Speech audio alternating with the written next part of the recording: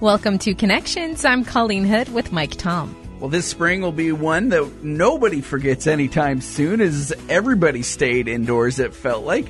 And today's guest decided to help kids think through what they experienced. Today we're joined by Mikey Wozniak, or Mikey Woz. He's an author and an entrepreneur from Charlottetown, PEI.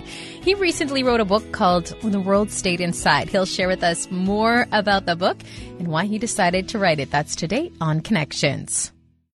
Today we're joined by Mikey Woz. He is an entrepreneur from Charlottetown, PEI, and he's also the author of a new book called When the World Stayed Inside. So tell us a little bit about yourself. You're an author of a children's book that we're going to talk about coming up in a little bit, but you're also an entrepreneur. Tell us about that.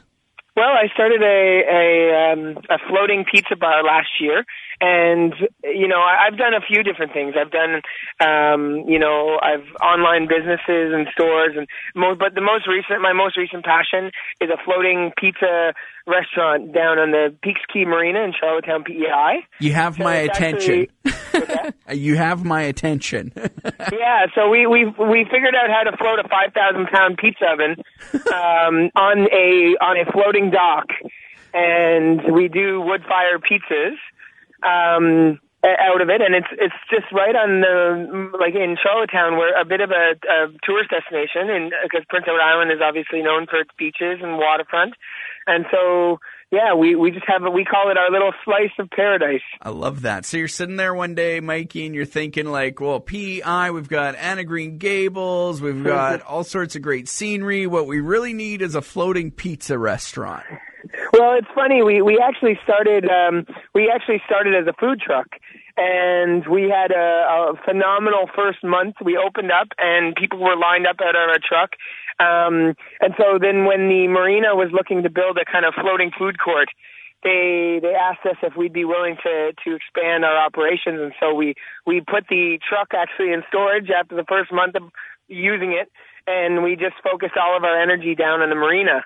And they gave us 4 weeks to execute. So we went from concept to opening our hatches and serving people in 4 weeks. It was maybe the most stressful time of my life. No kidding. Today's guest owns a floating pizza restaurant, and he's also a children's book author. His name is Mikey Woz. He's from Charlottetown, PEI, and he wrote a book called When the World Stayed Inside. Now, this was inspired by the pandemic. This is something that is a little bit out of character for yourself. Yeah, I mean, I was feeling all kinds of different emotions when lockdown occurred, as I knew everybody else in the world would be, and it kind of just struck me that this was maybe the first universally shared experience, this globally shared thing that we all were wrestling with and dealing with the effects of, and for the first kind of week, and I was processing a lot of grief and worry, and as a person with kind of a high risk lung issues.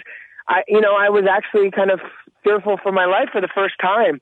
And, I didn't know what this would have. And so, I didn't know where to kind of focus that energy and all of those, anxieties. And so, I just started thinking about, all of the people that I wasn't alone in this, and all of the children around the world that would be not really knowing how to make sense of it. And I just kind of started writing, maybe from my own inner child, this kind of limerick that spoke to how I could be using this time for good, and then before I knew it, this book was there, and I didn't even really know it was a children's book when I started writing it. I just kind of, I just started writing this little poem that I could give to my little brother, because we're big brother, big sisters, and so I started writing this thing, and then it occurred to me, this could be this really cool children's book. So I sent it off to an illustrator that's a good friend of mine, and she illustrated it, and now we have it, and it's kind of a miracle.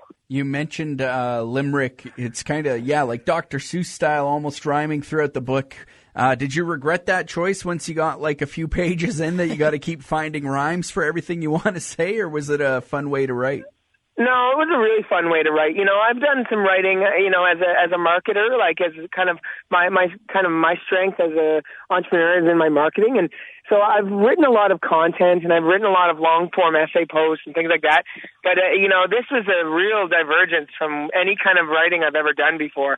And I actually liked it. It gave me a structure to work within, and it kind of helped guide the next next, it was a nice little, it was a nice little constraint. I actually enjoyed it. And your goal of this book is kind of to allow children everywhere to find a silver lining behind and inside of all of this craziness and unknown. Yeah, well, I mean, there's not a lot of optimism that's coming from this, because it is in fact a tragedy that a lot of people are wrestling with. But I thought, in my own world, like, it was giving me a lot of time to spend with my wife and my dog, and it was giving me some time to kind of reflect, and I did a lot of kind of soul searching during this time, and as a lot of people have, and so, I think there are some takeaways that are positive for some of us who are fortunate enough to not have been touched by this, and so I guess I just thought this is a time when people need a little bit of positivity, a little bit of, encouragement that this isn't all bad, that someday we'll look back on this time and we'll have a little bit of nostalgia for that downtime. And what's cool about this is you don't actually have any children of your own, but you managed to write a very well done book. Well, I appreciate that. I mean, I'm not a parent, right? But I know what I did to spend my time, and I was going more creative. I did spend time doing art. I did spend my time, cooking more with my wife. I was, being more on top of the chores, and so I just kind of started imagining, this is that kids are. They're going to be stuck home during a very difficult time, and there's a lot of emotions, and those that are already in kind of vulnerable situations, my heart kind of went out for them, and I was trying to think of a way that not only would give kids a positivity, but also help parents think of ways to entertain their kids during this time. So, we talk about baking cakes, we talk about cleaning and working on house chores and helping parents with that. We talk about learning things and taking that time to explore all of the information that's out there. We talk about saying hi to friends through kind of like digital platforms, Just like one thing I found myself doing was spending a lot of time on Skype, connecting with friends who don't live in the city, and it's like friends who have moved away and family members who are living elsewhere, and that's something that I really didn't take the time to do before. And now I found ourselves like with all of this time, and we were connecting every day. So there was just like some, really special moments that I wanted to kind of share. I love the title of the book too, When the World Stays Inside. And that was I think that came really naturally. Like the title of the book came, or the title of I should say the title of the poem, but I say the title of the book kind of came first. And then it was like When the World Stays Inside. And it just kind of kept, I don't know, it was an easy, I don't know. It was a really beautiful sentiment, It's not when the world is wrestling with fear and anxiety. It was just when the world stays inside. And that's like, that can loan itself to not just this pandemic. Like, the book was never supposed to be exclusively about the pandemic. It was, hurricanes and snowstorms and all the types of things that bring people indoors, maybe sick days, and that's really the nature of it, is just trying to speak to the universality of having a day inside. So you've written a children's book. Some of the proceeds from sales are going to Children's Wish Foundation. You also mentioned you're in the Big Brother and Big Sisters program. Why is giving back to young people like this so important to you? I think whenever I think about, we all wrestle with those problems in the world. And for me, I've always found it easier to imagine on a micro level, like in my own community.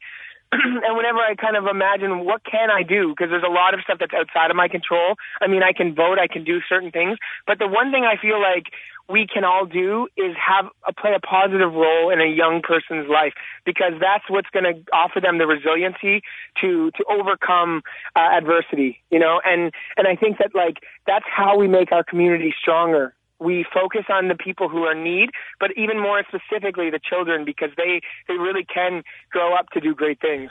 Did you have a specific moment in your life that really inspired you in that sense to become an entrepreneur? What led you to become an entrepreneur and become successful like you are today? Well, I mean, I grew up very poor, so I grew up in a very underprivileged community, and I don't take that. I kind of think of that as a strength. You know, it gave me a real insight. But I developed very early on this ability to kind of connect with all different sorts of people, and you know, I've had a lot of really great mentors and role models in my life that have kind of showed me a lot of different things. And one of the jobs I was working for was actually a brewery, and the owner of that brewery was this person who became a really close friend of mine, and he taught me a lot about social enterprise and just the way that that business can build community. And at first I was like, okay, but the more I worked for him, the more I saw that is really a legitimate path to community development. So that's kind of where I developed both my passion for trying to give back, but also just this entrepreneurial spirit of working for a startup for 3 years and seeing its success and seeing my role in helping it grow. Have you seen examples of community being built despite people staying indoors? I guess you kind of actually mentioned like drawing closer together and video chats and stuff like that. Anything else? Well, I think that the biggest thing I've noticed is just the will to support local. I've never seen, supporting local has been a buzzword for, probably the last 5 or 10 years. But I think more than ever, I've seen it really blossom. Like people are going out of their way to shop locally in a way that I've never seen it before. Going back to your book, one cool thing is on your website when it introduces both yourself and the illustrator of your book. Underneath your names, it talks about all of the things that you've been doing during the pandemic and on all the extras that you've learned during this time. Yeah, I thought that was an important just to kind of give people an idea that we also were affected. This isn't just for others. This was for us too. This was a very therapeutic process. And I think when I think back on this pandemic, I'm going to be, I think, most proud. And the thing that's going to stand out the most is this book. I think it's a really important gesture token of this time. It's not just about helping kids process it. It's also helping kids when they're 12 and 15 and 20 and 30 and 60, remember this time. Because I think a lot of kids are going to, I think we're all going to kind of have different ways of remembering it.